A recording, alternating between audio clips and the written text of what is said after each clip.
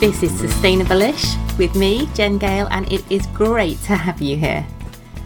Listen in each week and I hope I can brighten up your day and leave you feeling inspired and excited about the magnificent human being that you are and the power that you have to create a better world. You won't find any expectations of eco-warrior perfection here. There's no obligatory tree hugging. You won't be judged if you drive a car, wear leather shoes, or eat the odd pack of Haribo every now and then. I'll be sharing my own gems of wisdom for sustainable-ish living, and I also relentlessly scour the internet for people doing amazing things to tackle the big environmental issues that we're facing, and I hound them until they agree to come on and inspire us all with their fabulousness and the positive change that they're making. So sit back, listen in, and get ready to change the world one baby step at a time.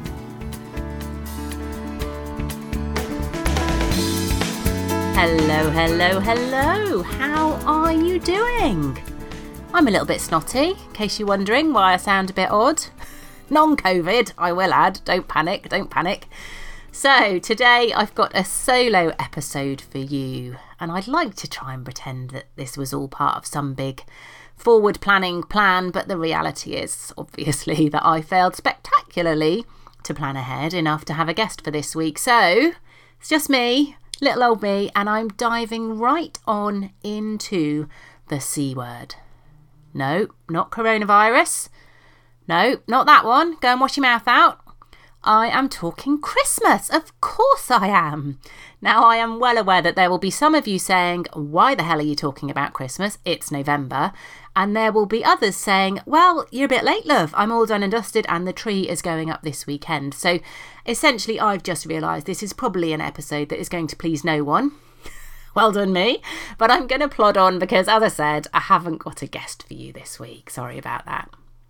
Okay, so Christmas. It can indeed be the most wonderful time of year, especially if you're under the age of about 12. But it can also be hugely stressful and one of the most wasteful times of the year. So here are some not so fun festive facts for you to provide maybe a little bit of motivation, or alternatively a whole load of additional eco-anxiety. Sorry if that's the case. Honestly, I promise you it's not my intention. But hopefully a little bit of motivation for starting to do just a few things a little bit differently this year.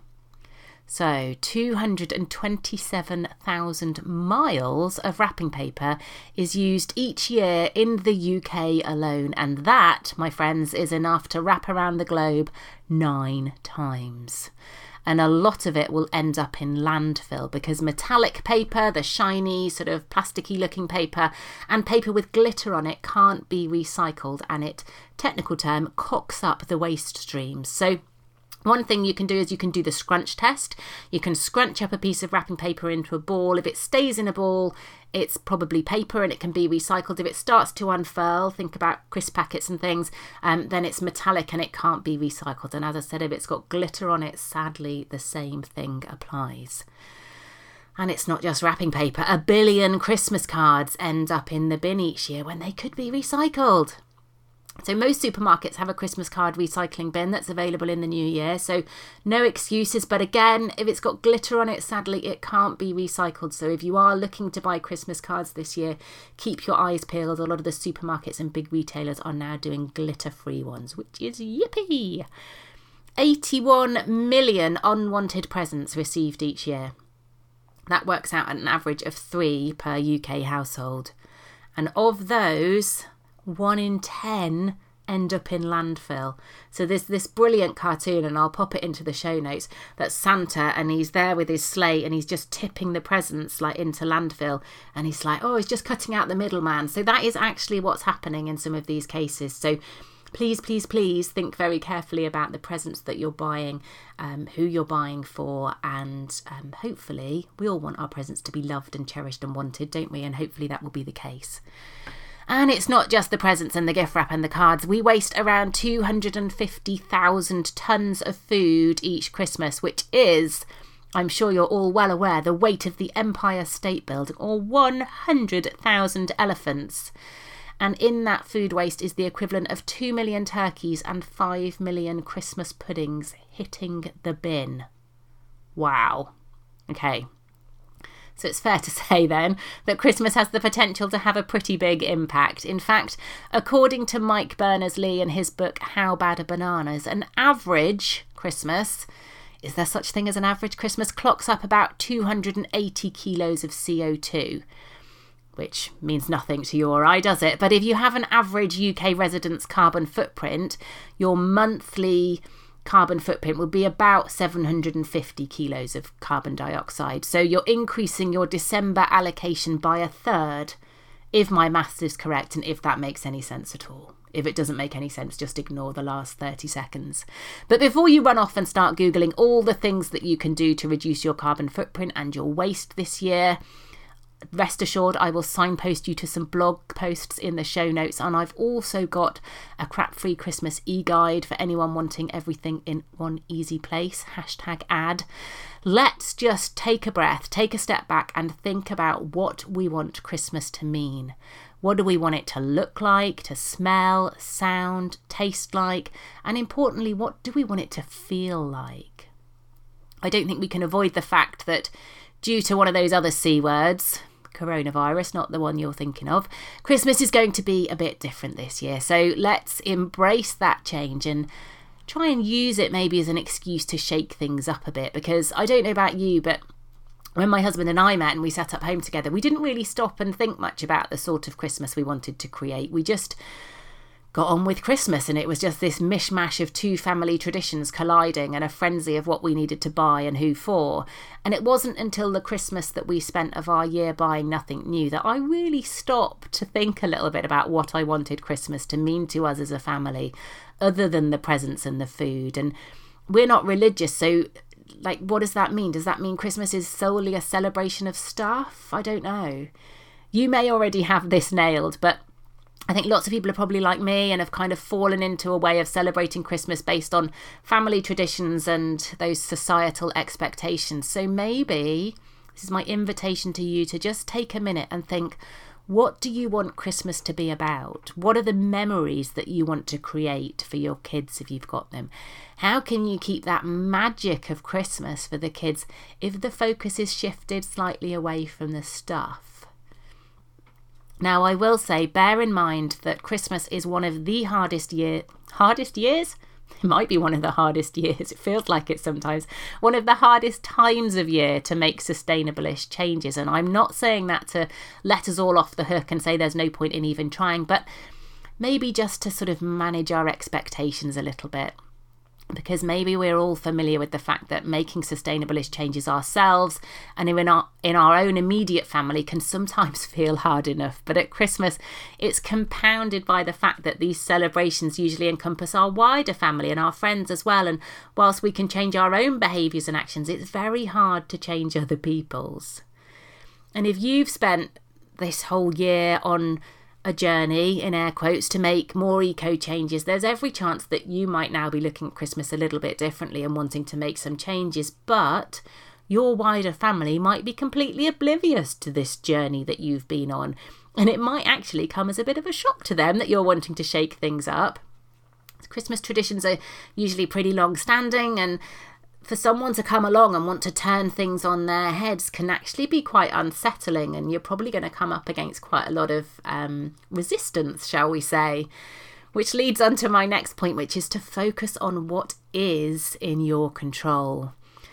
Because of that involvement of other people in our celebrations, people who might not be on the same page as us, it can feel like there's lots about Christmas that isn't in our control. Which means it can be really frustrating when there's this influx of plastic tat that you know the kids aren't going to play with beyond the first day or two, or unrecyclable wrapping paper, or whatever it is. But actually, when we take a step back again, there is a lot of stuff that is in our control. Especially this year when it's looking like most of us are probably going to be confined to our own homes, who knows. So think about the things that you can change or take control of, and don't sweat too much about the other stuff. So maybe it's Christmas dinner and food for that Christmas week. Make a meal plan for that Christmas week. I talked right at the top of the show about the amount of food waste we've got. So make a meal plan for that Christmas week. If we are allowed people around, who's going to be around? Are there days where you're going to be off visiting other people? We just don't know at the moment, do we? But make a meal plan for that week. Think about Christmas dinner. Think about how you can use up leftovers in a way that people will actually want to eat them. What can you freeze afterwards? All those kinds of things. Think about the presents that you buy for your kids. Make sure that it's something that they really want. Make sure, maybe you can find it secondhand. Maybe you can find somewhere local that's stocking it. All those kinds of things. That is very much in your control. Think about the presents that you're buying for other people. Again, can you go plastic free? Can you go second hand? Can you just make a pledge to yourself that you're going to shop Amazon free or only locally this Christmas? Whatever you're going to do, but that is very much in your control. The other thing in your control, we talked about wrapping paper and we talked about cards. The wrapping paper that you're going to use, the cards that you're going to give are in your control. So have a little look. Remember, no glitter, no metallic shiny paper, and again, no glitter on the cards. The gifts that you're asking for can actually be quite thoughtful things. You could be really specific, especially when people are asking for things that the kids want. Be as specific as you can, so that if it is going to be plastic tat, at least it's going to be plastic tat that they actually wanted. I know somebody else who's asked people specifically to buy from local shops and has given them the links to local shops that they know stock the things that they want. So that can be something really important, especially this year when it's been such a difficult time for so many local and independent shops. And you're also very much in control of the conversations that you have. And I'm going to come on to this a little bit more in my next point, but think about some of those really gentle conversations you can have with just a few people this year about some of the things that you might want to change a little bit. So have a little think, pause the podcast. What else is in your control this year? What are the 1 or 2 or 3 things that you're going to focus on this year that are in your control and you can start to make some changes on? And then my very last point is to go for the low-hanging fruit. In the same way that it can feel really overwhelming when we decide that maybe we want to live a bit more sustainably, having a greener Christmas can feel just a teeny tiny bit like that too. So go for the easy stuff. Christmas is supposed to be a fun, enjoyable, happy time of year. The last thing you want to do is make it even more stressful by putting so much pressure on yourself. So I've talked about wrapping paper a lot. It's a brilliant, easy place to start, as are cards. Maybe you pick one element of your Christmas dinner that you want to change this year. Maybe you're going to splash out on an organic turkey, or you're going to get an organic veg box, or maybe you're going to have a go at making your own Christmas pudding for the first time this year. But it just has, one element of one meal over the Christmas period is enough to get started with. When we're thinking about those conversations that I just mentioned earlier, think about who out of your wider family is most likely to be on board or to get where you're coming from, and choose to have a conversation with them first. You might find that they're like, oh my God, thank goodness you've broached this subject, because I've been really worried about it as well. And then maybe you can present some kind of united front to the rest of the family, something like that. But pick the easiest person to have a conversation with. And remember, very importantly, as with all things sustainable-ish, don't be all or nothing. You aren't going to be able to green your Christmas overnight from a standing start, at least not if you still want your family to talk to you. So really important to pick the bits that you want to focus on this year. And as I said, don't sweat the other stuff too much. So I hope that's been helpful. Let me know. Let me know what are the things that you're going to have a go at this Christmas. Let me know if there's any conversations you're going to have a go at. If you want some more sort of practical ideas and things like that, like I said, I will signpost you to some blog posts in the show notes, and I will also pop a link up there to my Crap-Free Christmas e-guide. And also let me know what you think of this monologue solo format. Do you like it? Should I do more of these, or are you happier when I'm chatting to other people and not just this stream of consciousness coming out from me? So let me know. As always, if you're enjoying the show, please do leave a rating and or a review wherever you get your podcasts. Do recommend it to friends and family. That's how we get more ears on the podcast. All right, well, have a wonderful rest of the day, evening, week, whatever you're doing when you're listening to this, and I will catch up with you very, very soon. Take care.